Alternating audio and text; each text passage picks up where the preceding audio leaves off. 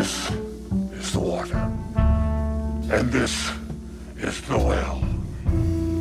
Drink full and ascend. The horse is the white of the eyes and dark within. Well, hello, and welcome to another edition of A Damn Fine Podcast, the podcast that is celebrating Twin Peaks: The Return. I am Ron Richards, and with me, as always, is Tom Merritt. Got a light? Got a light indeed. And joining us, returning to the show, because we thought, hey, it'd be fun to talk about Dougie with Anthony Carboni. You know, I feel like I initially felt when this episode started that I might be dodging a bullet by there being no Dougie, and then I thought, no. I would have preferred some Dougie. Oh man! This before I know we're going to get into actually discussing what this could be called an episode, you guys. But I think David Lynch heard us in advance. This is David Lynch's brilliance. He knew. He's like, people are going to be complaining about Dougie. I'll show them. Well, it's not even that, Tom. So we're talking about Twin Peaks: The Return, Part 8. Right? And we're just coming off of last week's Part 7 where everyone was like, that's Twin Peaks. Yes. Oh, that's what I've been waiting for. Oh, yeah, it had Dougie, but not a lot. And it was great. We had Hawk and the pages of the diary and everything. And Lynch was just like, oh, yeah, you like that? Let me remind you what I'm really like. Let me whet your appetite for the next time I may allow that to happen. I have never been more convinced that Mark Frost just took the paycheck and shut up than I was this week. Well, that's the thing. Anthony, have you read The Secret History of Twin Peaks yet? I have. Okay, so Mark Frost wrote that goddamn book, right? He is complicit in all of this as far as I'm concerned. Do you feel like the book, though, and I don't want to get us too off track, but do you feel like the book, though, was like, I know it's coming, and I have to do something with it. I have to tie it back in what you love somehow. Maybe I can save us through the power of literature. So do you think Mark Frost is like the conscience, is like, I'm going to wrangle David Lynch's craziness into this? I think that's what he's always been. Yeah. I think, I think we discussed this last time I was on the show. People always say that there wasn't enough David Lynch in Twin Peaks. And I always say that I think some of the weaker episodes were too much David Lynch. I think Mark Frost is the guy that was like, okay, but this is how you make a TV show, dude. Right.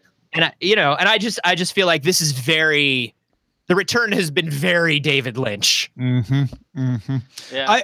I think the order of events for the Secret History and the writing of The Return, though, it's hard to fathom, because I almost feel like today's so-called episode was an episode. Was right. David Lynch saying, "Hey, there's a chapter titled this.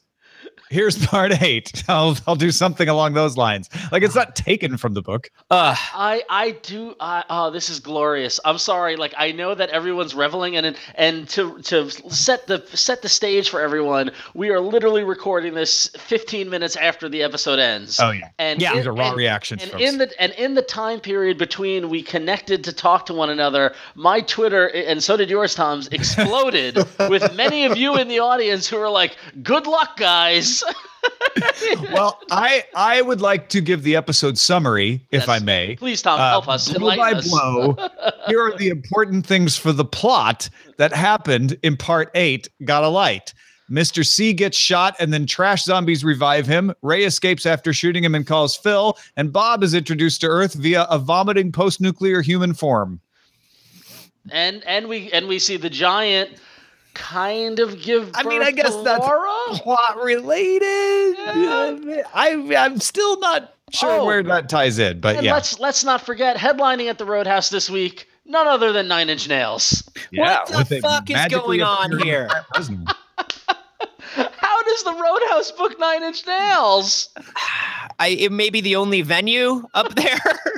Well, my wife, who is not a big Twin Peaks fan, but often will sit and watch while I'm watching, when she sees Nine Inch Nails, she says two things. One is like, where did Trent Reznor come from? He wasn't there in the previous shot.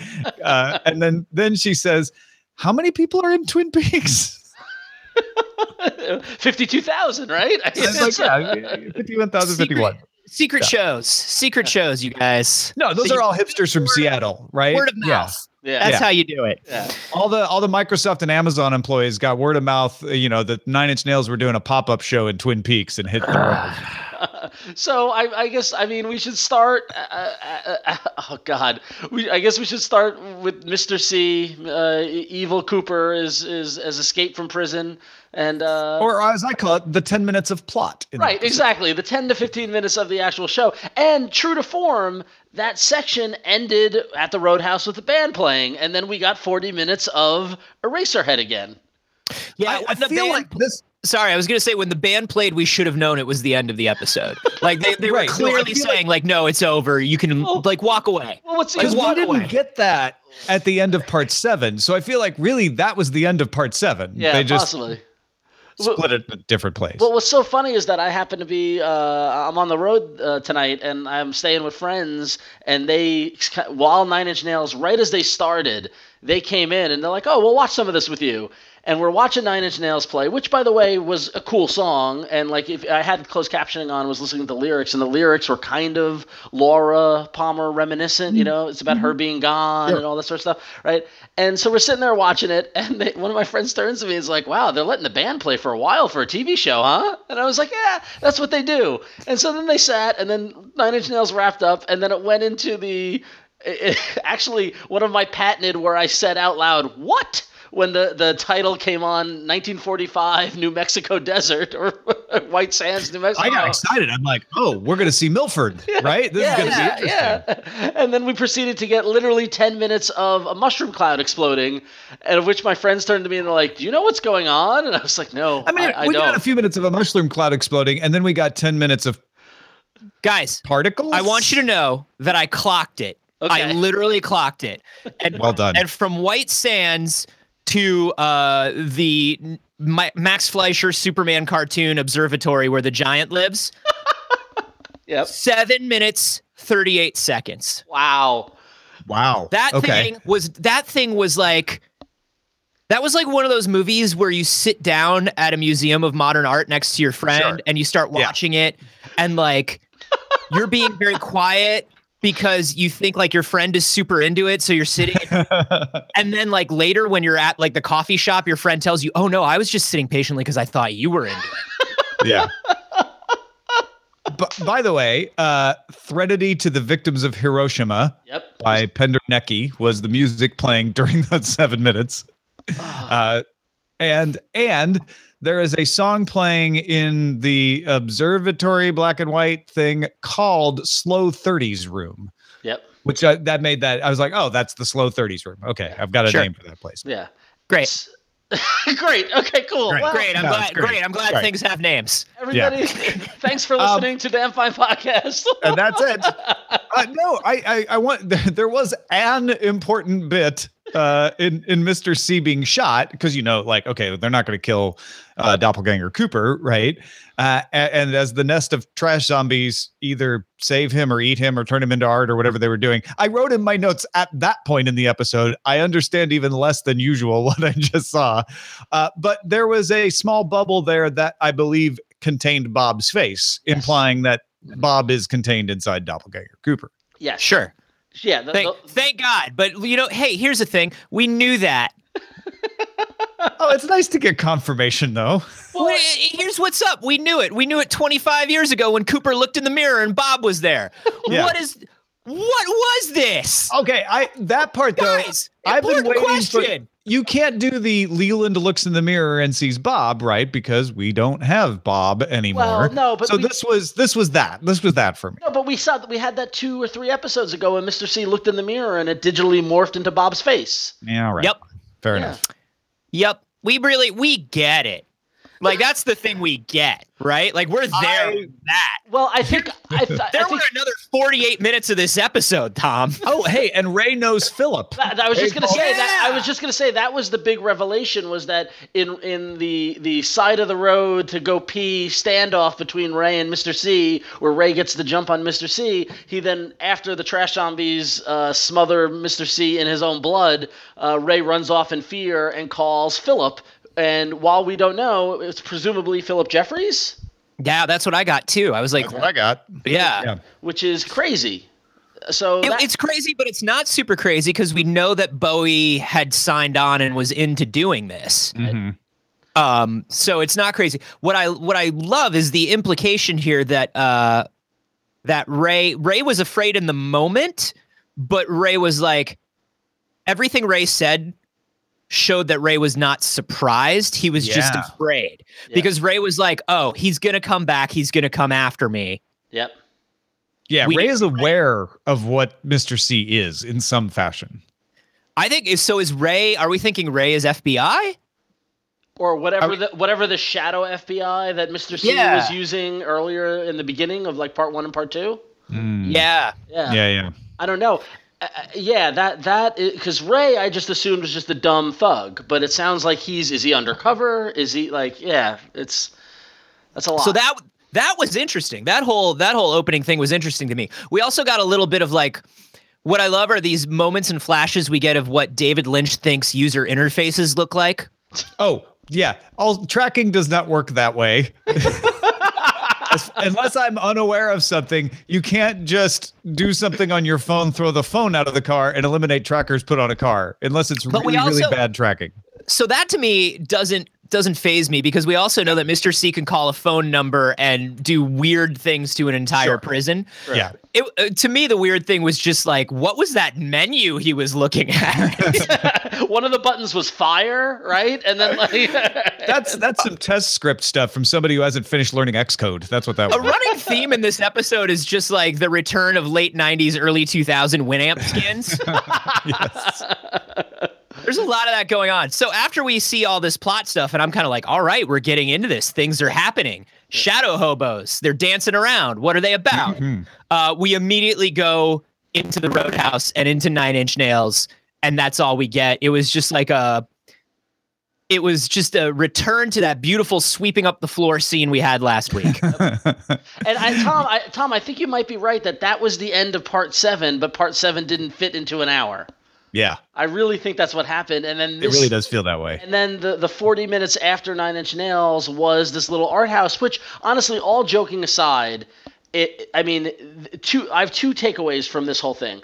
One is that we mentioned it earlier when the show first started, when part 1 came on and we saw the Giant and Cooper in a black and white room, like talking, and we compared that episode to being very Eraserhead. And we got that again here, and that's a reminder that David Lynch very much likes to exist in this world of strobe lights and flickering black and white and sketchy kind of art house films and all that sort of stuff. My literal first bullet point is, remember Eraserhead? Yeah. Guys, remember it? Remember? And then my last point is that so we see the very, very long explosion, and then we see the birth of Bob or whatever it is, and then we see the 30s room with the giant and the woman, and the giant watches when the giant goes into the theater and holds his hand up and the projector starts and shows us the explosion. I literally said out loud, "Oh, they're going to show it to us again?" Yeah. I was so worried that we were going to watch the whole thing again from the Giants' point of view, and we did watch like a good 2 minutes of it. Yeah, there was a lot of it. But here's what I took away from condensed highlights. So, here's my analysis of it, and I'm going out on a limb. Go for it. The nuclear test explosion that happened in White Sands in 1945 broke a hole between here and wherever Bob is from, and let whatever birthed Bob into Earth and birthed him. Right? And the giant, wherever the fuck he is in his Max Fleischer Superman cartoon tower, saw this happen, and his response was to float up in the ground and vomit the gold kind of sparkly dust and make whatever that orb is with Laura's picture and release that into the world. Right? Yep. So what we saw was the moment that this all started, where the break in our dimensional plane broke into wherever the lodges are, and we saw Bob arrive to Earth, and then we saw whatever the anti-Bob is get deployed into the world by the giant. Yeah. No, right? The trash zombies came to the convenience store, which was part of the explosion, and Bob came into Earth, and then the giant. I thought maybe this is the story of the unleashing of Bob, and Laura is a trap set to attract him. Possibly. And that's why the giant sends the golden ball with Laura's face in it. is like this will attract the evil and she will be able to put an end to Bob. Sure. But then Bob finds an escape from that trap by infecting Cooper. Or I was going to say, like, yeah, we're going to set this trap in 50 years. Yeah, well, you know, 40 years. time means different things to the slow 30s room. Right. Yeah, because it's slow 30s. That's what it is. But so, can I tell you, I got basically the same read out of it that you guys did, but I gotta say, man, like just stare as the alarm was going off, and then the giant walks in and stares directly at us for 2 minutes as the alarm is going off. And then he just pushes a button and the alarm's done. I was like, what are we doing here? Oh, what are we doing here? Are you going to get that? That's what I kept yelling at my television. And all I could think was, remember when David Lynch nearly walked away because they didn't want to give him 18 episodes? You remember that? And I was just thinking about, this 7-minute, 38-second. I mean, it was really like Stan Brakhage guest directing Twin Peaks, just like lots of just slow like art house movies and then slow scenes and then the sweeping of the floor last week. And I was like, man, I can't believe he was just like, I'm going to walk if you don't give me 18 episodes to do this in. Well, I mean, I call me crazy, but like, I'm glad I'm reveling in it. I'm enjoying it. Like, as weird as this was, You're crazy. I love the fact that it was literally the snapback swing of the pendulum reaction to last week. I got a theory. It's not. I think it's not so much that part 7 couldn't fit into last week. I think it was that David Lynch wanted part 8 to be entirely everything after 9 Inch Nails, and they were like, "You cannot release this as a standalone episode." Well, maybe, and then maybe he decides to put in the sweeping bit to say, fine, you want a 50-minute episode, here you go. Here's 2 minutes of sweeping. Added it out. But I guess that there is a connection, though, between when Ray shoots Mr. C and the trash zombies come out and do all this sort of stuff, and the little blob, yeah. You know, like that ties into what later on. And my last thought is that after the whole birth of Bob and then the deployment of Laura, then we go back to the 10 years later, 1956. 56, in New Mexico, where some trash zombies descend on this sleepy town. And that's where we get the titular got a light guy who's just, you know, asking around. And that whole sequence was, to me, horrifying and a reminder that this particular Twin Peaks: The Return, I think, is a piece of horror. Oh yeah, Yeah. absolutely. This was a parody of a 50s horror movie, right? It's in black and white. It has the two kids with their awkward conversation walking towards the danger, and it's, you know, it's got the two mundane Midwestern couple in their nice family car getting stopped by the scary hobo, you know, who just wants a light, but he's got danger in his eyes. And then of course it goes off the rails when you go to a radio station that didn't lock its door for some reason, and the hobo starts crushing people's skulls and reading mystical messages to kill people over the radio. My favorite is the hobo, comes into when the radio station's open for business. I get that the door would be open. That's fine. But no, you do not leave doors unlocked. I've worked in radio stations, and maybe it was different in the 50s than the 80s, but you did not leave doors unlocked. Everybody doesn't walk into soundproof rooms and put headphones on and then leave the doors open to the business. Maybe into the reception room, but I don't know. Anyway, I was more startled by the trash zombie looking for a light to his cigarette, knew how to turn the mic on. Did he have some radio training? He literally reached into disc jockey's brain before he did it. Yeah. And I was just like, maybe that's what's going on, is he literally reached into disc jockey's brain and started talking and was doing his thing about the well, about drink from the well. This is the water and this is the well. Drink full and descend. The horse is the white of the eyes and dark within. Over. And over. And it puts people to sleep. The repetition, of course it put people to sleep, because they just watched the last 40 minutes. The repetition of this is the water, this is the well, with the vocal distortion, for me it was really chilling. And the minute that winged thing walked cracked out of that egg, I'm like, it's going in somebody's mouth. Well, so yeah. I Oh, yeah. was not disappointed. Exactly. And so, yeah, and That frog bug. And I was sad that it was the little girl. Like the little girl, like falls asleep in her bed, and the frog bug climbs into her window and climbs in her mouth. So the question then is so this little frog bug gets birthed out of an egg and crawls into her mouth. Is that Bob? Oh no, No. So no. Then what is that? So then what is it? I thought Maybe- Bob was the hobo. Yeah, actually. I think Bob is inside of all of the hobos. Because the like, hobo descends, and then the trash zombies start following hobo around. Right. Yeah. And then when Cooper or Mr. C gets shot, it's trash zombies and hobos that come out of nowhere to pull Bob out of the dying Cooper. Right. Or put him back in, or make him sit back up, or whatever it is, whatever they have to do where they paint him with blood. So I think any trash zombies I think any trash zombies and hobos are agents of Bob. And I think whatever that frog bug is probably an agent of the giant. Yeah. Okay. And maybe carries the golden Laura sphere somehow within it. How do we know? I don't know. Yeah, there's no way for us to know. Yeah, it's cool that we're trying to make sense of this because, like, literally next week it won't matter. Exactly. Well, honestly, that's the thing. No, I think some of this will pay off. I think some of it will matter. And what I respect about this episode is that David Lynch didn't do this randomly, right? The temptation is to say, what a bunch of junk. He doesn't know what he's doing and he's filling time. And that is not true. David Lynch chose every second of this episode on purpose. I don't think David Lynch ever fills time. I don't think that's what he does. There's definitely, he has a plan. There is a reason all this stuff is in there. But remember that David Lynch doesn't necessarily believe that his plans need to be based on logic or plot. David Lynch, they can be based on theme and feeling. And building tension. Yeah, and just paying off that way. Yeah. My problem with The Return as a whole has been the idea, what David Lynch considers the idea of building tension now versus that can come off like filling time to everybody else, because it's not, I don't think he's building the tension that he thinks he's building half the time anymore. I said it. I said it. I know what you mean.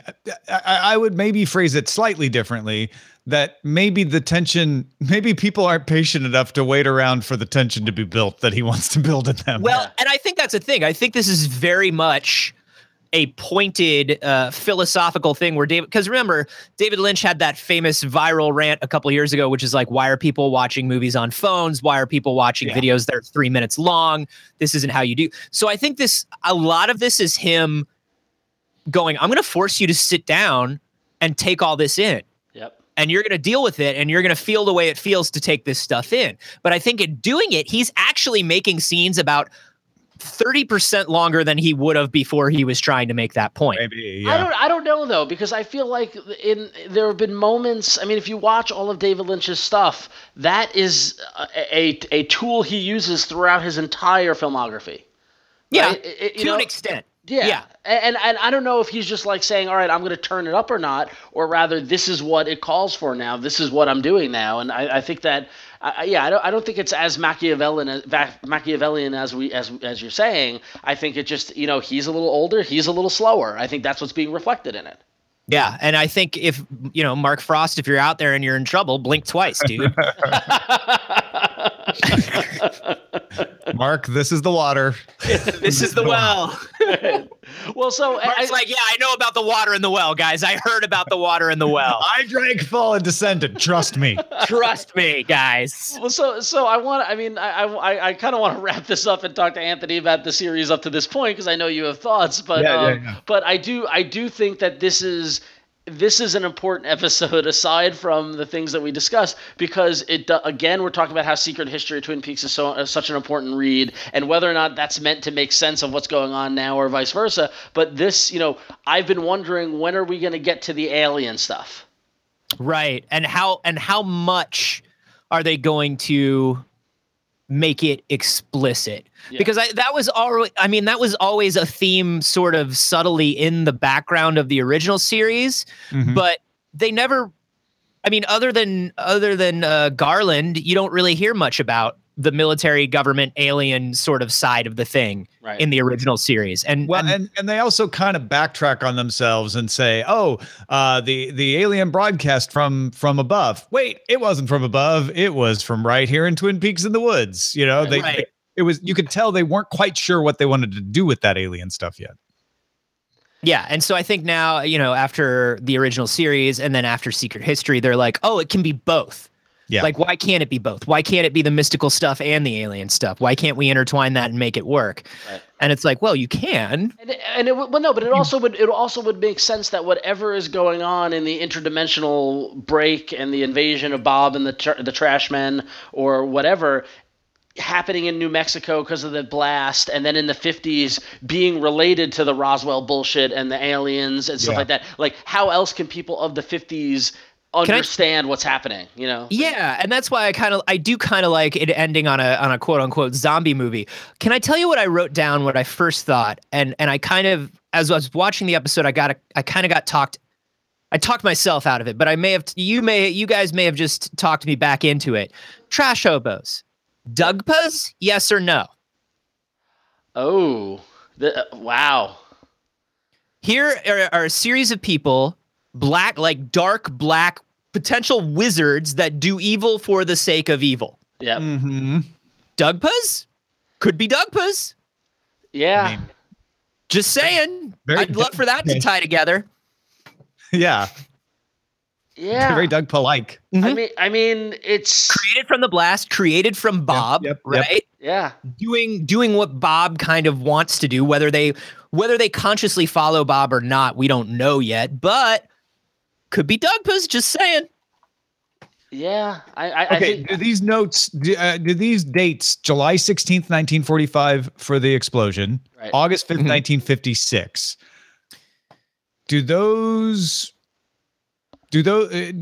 first of all, do those actually matter? Because time doesn't matter with the alien. And where do they fit in with the secret history, which as we know is not definitive. Like, they can change things from that. what was the first date? It was July. What was it?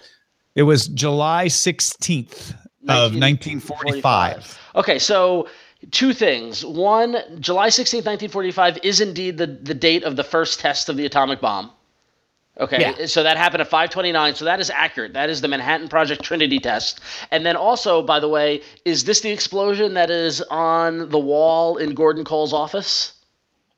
Oh, probably. I would, we should double check that. Yeah. So July 16th does have that. Sunday, August 5th, 1956 is a Sunday, and there's nothing else, as I know, I'm looking up online, that happened. Also, on not that day. White Sands, but 1956 New Mexico desert. Yeah, it doesn't say exactly where it is, but They show the years flipping through on that same sand scene, but it gets titled not as White Sands. So now I don't have the Secret History of Twin Peaks at my ready. It is back in New York. I need to go get it. So I'm going to need to look that up, but I'm sure people listening will write in and tell us if August 5th, 1956 is related to anything in the book. My guess is it has to be, because everything has a meaning. Right? Yeah, I was looking for Oh, and we should define Doug Puff for people who do not understand. It's an entity that sacrificed its former human qualities. Yeah. And in the original series, Wyndham Earle was like obsessed with them. Yeah. Yeah. And gave like a whole thing about the Dugpas in a weird like video art thing. Actually, on the episode that I was last on. Yes. Oh. Wow, look at that continuity. Synchronicity. Synchronicity. I gotta say, in that last episode, I was on when you guys did Road to the Black Lodge. Yep. Which is season 2, episode 21, I think. And I remember us talking about how it was such a quintessential, like, every moment was a very Twin Peaks moment. Yep. And I thought about that as I was watching this episode to come on the show today, and I was like, nope, can't say that. Okay. Totally different now. Okay, Yeah. so while I did not find, so I don't have the book at hand, but I did find on a website called timetoast.com, they laid out the timeline of the Secret History of Twin Peaks, every point that a date is mentioned, and the only thing that is mentioned in 1956 is September 2nd, 1956 is the day Josie Packard was born. Oh, So that's a month later after this. I don't know. Yeah, but so it doesn't look like there's anything in the book related to this date. And this wasn't any of the time. This wasn't any of the of the test pilot strange craft stuff that was going on. No, that all happened earlier. between 1947 to 1950, I think. Okay. Yeah. And we don't know of any woman moving from New Mexico to Twin Peaks from the 50s onward. I don't know. Yeah. Yeah. Also, the radio station named KPJK. Fair enough. Oh man. It's right there. It's written right in front of you. Just saying. Yeah. So this was an episode. Sure. By all definitions of a television episode, this was certainly one. I would hasten to point out that title-wise, or not title, but description, I guess they are technically. This is the first one that really was essential to the story. Yes, got a light. Got a light, right? It was an important thing being said. Versus next week's. Don't die. Don't die was one of them too, because that's one our man literally told him don't die. Yeah. They've all tied in some way, but this was very No, literal. they're all spoken, but Got a Light got spoken a lot more. That's true. Jeez. That's true. All right. Well, so I'm sure we're going to be analyzing this and tearing it apart, and everyone on the internet and those of you in the Damn Fine Podcast Slack channel are going to be analyzing it all week, and if we will be there too. But before we move on, Anthony, I do want to hear from you what you think of Twin Peaks up until tonight. That is, guys. Oh, guys, I got a question for you. Mm-hmm.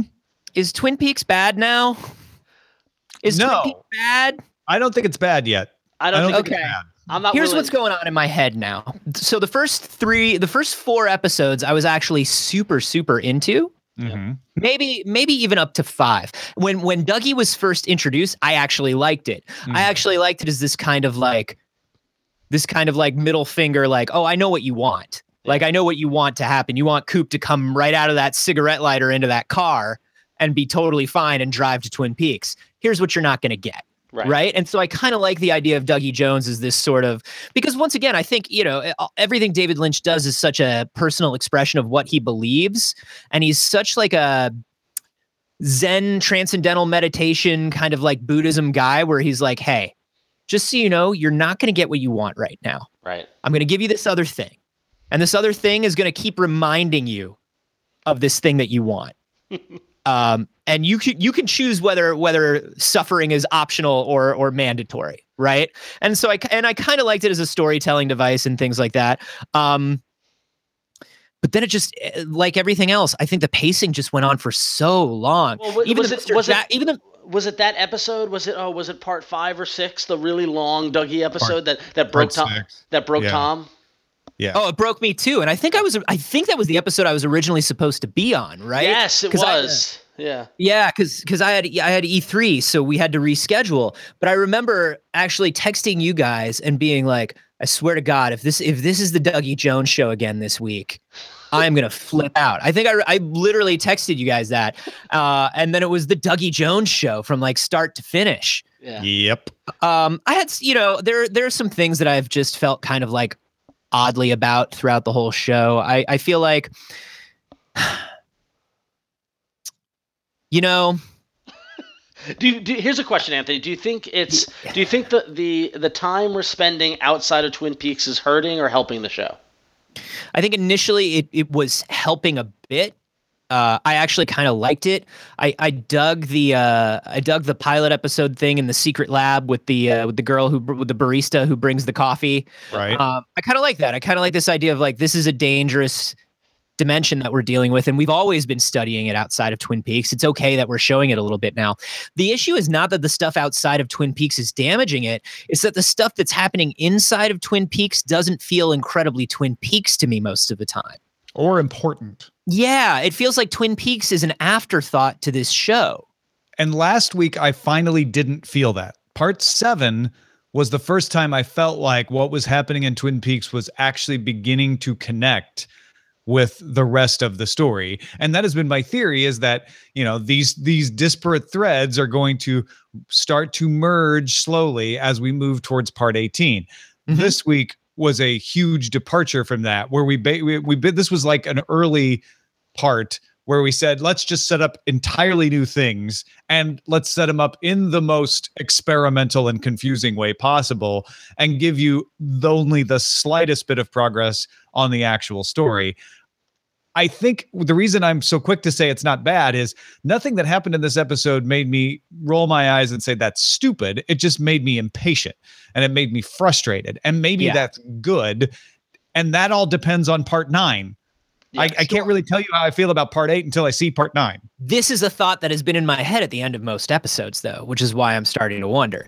After, right around episode 4 or 5, I started going like, okay, this is starting to like frustrate me a little.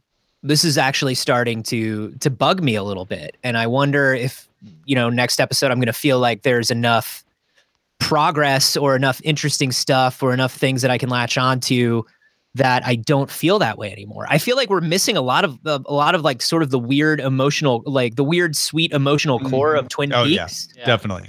Now, did you feel better about it after part 7? A little, because here's what's up. Do you want to know what my favorite moment in the entire show has been so far? Of course, please. Wally Brando. Yeah. Oh, yep. I love Wally Brando. Wally Brando felt so Twin Peaks to me because here's Andy and Lucy and they're cradling their little boy in their arms and he's a rebel, but he's a rebel in this weird Twin Peaks I'm not really a rebel way. Yeah. And then you've got Sheriff Truman, who is the real Sheriff Truman as far as I'm concerned because he's running an actual real sheriff's department, like on the other side of the building from Harry's sheriff's department, which I really like. It's full of real cops who look at everything that Hawk and Andy do and go like, are you guys gonna fucking like solve a crime or like write a ticket, or we have a dispatcher and everything, like what is going on? So the idea of Sheriff Truman having to sit and just like watch his brother's version of Twin Peaks play out in front of him. Yeah. And the look on his face while Wally is talking, where he's just like, I'm just going to be nice. I'm going to be polite and I'm going to be nice. And like, maybe he'll shut up. And it's just like, okay, Wally, good luck to you, buddy. That was brilliant. But there have been so few moments like that. Like I almost love Mr. Jackpots, but Mr. Jackpots went on for a real long time too. See, and that's the thing is that I love that though. Mr. Jackpots was Mr. Jackpots, Wally Brando, and Sweeping the Floor of the Roadhouse have been my favorite things. Mibbler. I love the Mibbler. Yeah, as we call it, the Del Mibbler, the Mibbler. Where it's taking the whole point of that scene at the Roadhouse was that Nujok. To get a phone call, right? That was all it was, and yet we get 2 minutes of sweeping with music, and like that was Twin Peaks to me. Like that was. You must have loved when the giant mibblered his way upstairs. It was kind of Twin Peaks. Yeah. Thinking back to the last time I was on, we were talking about that long, slow shot of just a coffee pot dripping, right?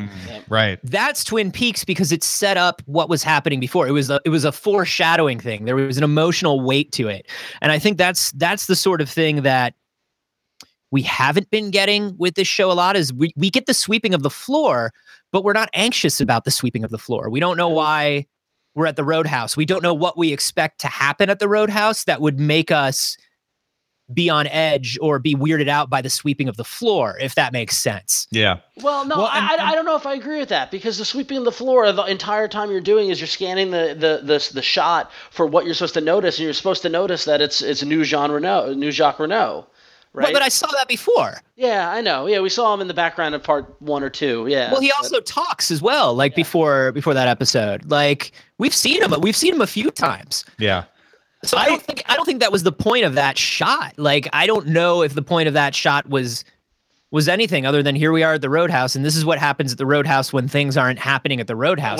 When Nine Inch Nails isn't playing. Yeah. Because David Lynch also likes that idea of like spaces exist and people exist whether they are serving the plot or not. Yeah. So I think he just wants to show you like sometimes the Roadhouse is just like the Roadhouse and nothing's going on. And I'm like, cool, I get it. The Roadhouse is. I have object permanence, David Lynch. I think, next week is part 9, which is midway. Yep. I think that this has had a lot more Lynch than I expected.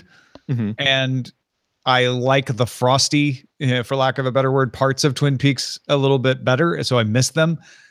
I think, though, as we get into parts 10, 11, I'm going to need to see convergence of story. Yes. This cannot continue to just be an experimental film. If it stays the way it is now, all the way to part 18, I will be disappointed. Well, what's funny is that I feel like, Tom, this is like the third or fourth time you said that on the show. Yeah, I may have said that before. I understand your feeling, though, because I think for me, the biggest anxiousness that's happening with me is there is a right around episode 6, there is a clock that started going off in my head where I said, we are 33% of the way done with this thing. Yep. We are a third of the way through. Act 1 is officially done. We have sunsetted that. We are now in the point where we are officially in the middle of the story. And now we are at part 9, which is officially the absolute center point of this thing. And there's this little clock in my head that's going, there's only so much time. There are only so many episodes. Yeah.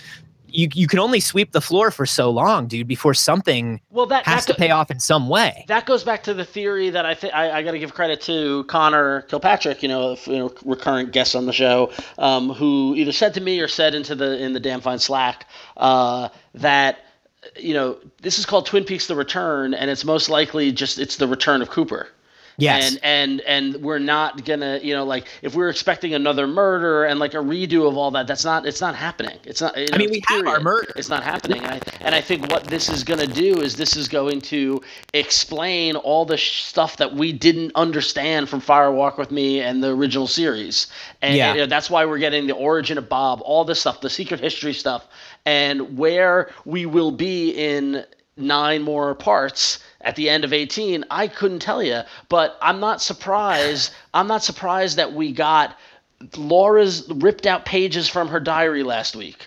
Yeah. And so of course this week we're gonna swing in the opposite direction. It was the same thing with Diane. Here's Diane. We got more answer than maybe I'm comfortable with in saying here's how Bob was born. Yes, yeah. That's what I was just about to say. Remaining a mystery, to be honest. Yeah, that's what I was just about to say. Is like there's a trap that a lot of reboots, rehashes, remakes, whatever's fall into, or sequels, where it's like, oh, well, the best thing that we could do is like spend a lot of time on the origin and like filling in these things. And it's like, I just didn't expect Frost and Lynch to fall into that. Well, yeah, this goes back to make a reference to comic books, which I know very well. The moment Wolverine lost a bit of his coolness was when they told his origin in the early 2000. Yeah, the weird like plantation thing. Yep, and you're just like, I don't need to hear that. I know what happened to Wolverine. What made Wolverine a great character is that you didn't know how old he was, you didn't know where he came from, you didn't know what was real, what was myth, what was legend, and he existed in that gray area, and he excelled because of that. And that's where Twin Peaks has excelled. And do I want to know that the atomic bomb caused a rift in dimensional planes to birth Bob? No. I think I just want to know that Bob is an evil spirit and that they're here to defeat him. Do you want to know that the trash zombie of Mulholland Drive definitely was created in 1946, and that the theater in Mulholland Drive is probably from the Slow 30s room? Is it? Do you? Is it?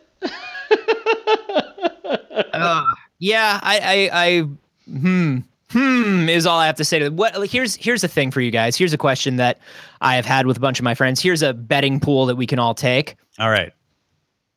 What episode do we see Agent Cooper? Oh, 18. Yeah, probably 18. I'm hoping. I was hoping for 12. If it's 12, I'm gonna be like, okay, thank God. Now we get 6 episodes with Cooper. We get a third of this story with Cooper. But now I'm thinking it's 16. Yeah, I think Agent Cooper is Agent Cooper. It's 16. To be happy, I need to see a flash, and I guess we've seen a flash. I need to see a more substantial flash of Cooper. Like maybe Cooper surfaces briefly soon. Well, that was last week with I mean, I need to see Cooper speak and know he's Cooper. Right. But then he could not be fully present yet, right? And then 16 kind of, I don't know. That was what came to my mind too. Yeah. Maybe 16 might make more sense, and then we get a couple of parts of him back, and then making sense of it. I mean, what would be really satisfying is to see Agent Cooper on the hunt of Doppelganger Cooper. Yes. Yeah. I think that's what we all want, and I think that's what we thought it was going to be from Go. Right. I don't know if it's heading there anymore. Yeah. Oh man, I don't know either. Well, So I'm sure many of you might have questions or answers, and in fact, many of you email us. Let's take a moment to go to the Roadhouse and hear from the audience. You can email us. We're just gonna sweep up your emails Exactly. for the next 5 minutes. We're gonna. You can email us at feedback@damnfinepodcast.com, and we got an email from John G, who wrote in with one of the great things, especially in an episode like last week, is that there's so much to absorb and things to notice and observations. And this one really got me. What John wrote in. If you remember Dougie's boss, Bushnell Mullins. Right? He says the poster on Bushnell Mullins' office wall advertises a boxing fight on Tuesday, June 18th. June 18th was a Tuesday in 1963, which looks about the right time for the photo. And on that night, Cassius Clay prevailed over, wait for it, Henry Cooper after being knocked down in the 4th round. And interestingly enough, Cassius Clay's previous fight was a victory over Doug Jones. Huh. And the episode aired on June 18th. Yes. Cute. I mean, that's just fun. I don't think it's particularly meaningful other than like, yes, Cooper is in a fight, to overcome being Dougie. But I like it. That's something they put in because they knew that we're poring over every detail. Exactly. No, that's a good little Easter egg. Yeah, exactly. I like it a lot. Yeah. Thank you, John. Yeah. So if you have any questions or observations, you can email us at feedback@damnfinepodcast.com. And of course, as I mentioned previously, we've got an awesome Slack where diehard Damn Fine Podcast members are chatting every week talking about it. And you can get in on the Slack by going to patreon.com/damnfinepodcast. And if you sign up at the rate of $5 or higher, you get an invite to the Slack. And it's awesome. There's so many great theories. Anthony, I'm going to send you an invite. We want to get you in there. Yeah, I'd love so you to can see some of the chaos that's going on in there. But yeah, so if you can't wait to talk with other Dougie heads about Dougie. I think we need a Dougie channel. Yeah, exactly. So definitely go to patreon.com/damnfinepodcast. We thank everybody for their support. You guys are awesome. And of course, you can comment on this episode at damnfinepodcast.com, or like I said, email us at feedback@damnfinepodcast.com. Anthony, thank you so much for coming on. I'm sorry there wasn't more Dougie for us to talk about tonight. Yeah, I guess I am too. Weirdly. So for people who are new to the world of Anthony Carboni, where can they find you on the internet?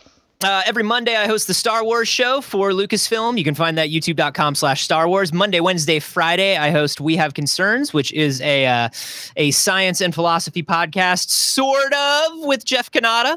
And then my personal YouTube is youtube.com/acarboni. Excellent. And thank you for joining us. It's always great to have you. I'm sure we're going to have you on again before the end of the show because we want to hear what you think. Yeah, I would love to come back. It's easier to suffer with friends. Yeah, Tom, we might need to do a big group show again at the end of the return. No, I think that's absolutely going to be necessary. Definitely. Yeah. So excellent. Well, you can follow us on Twitter at DamnFineCast, and you can also go to Facebook at facebook.com/DamnFinePodcast. Keep up to the minute of everything going on at Damn Fine Podcast. And of course, we haven't mentioned this really in the life of this podcast, but if you have a moment, please go to iTunes, leave a rating and a review for us. It helps people discover the show. I personally, I've been a little, not obsessed, but very interested in how we're doing in comparison. What Ron's trying to say is if you leave us more reviews, it boosts us in the rankings, and Ron really wants to beat the other Twin Peaks podcast. It's not that I want to beat the other Twin Peaks podcast, but I'm really delighted I'm really delighted at the fact that it's like Entertainment Weekly and us. Right? Yeah. Like there's a balance between that. I like the independent podcast doing well. It wants Entertainment Weekly to go down, so please go review us on iTunes. You don't even have to write anything, just leave 5 stars. Just leave a rating. That'd be great. So excellent. Well, thank you for listening to the Damn Fine Podcast. Tune in next week for part 9. This is the chair. Which it won't be next week. It'll be July 9th because they're taking a break for the July 4th weekend. Oh, yeah, they're giving us 2 weeks to absorb this episode. Think about that. I didn't even realize that. Now we gotta rewatch this seven times to kind of figure it out. Oh, man. All right. Well, until then, 2 weeks from now. Thank you, Anthony, for joining us. Until then, I'm Ron. I'm Tom.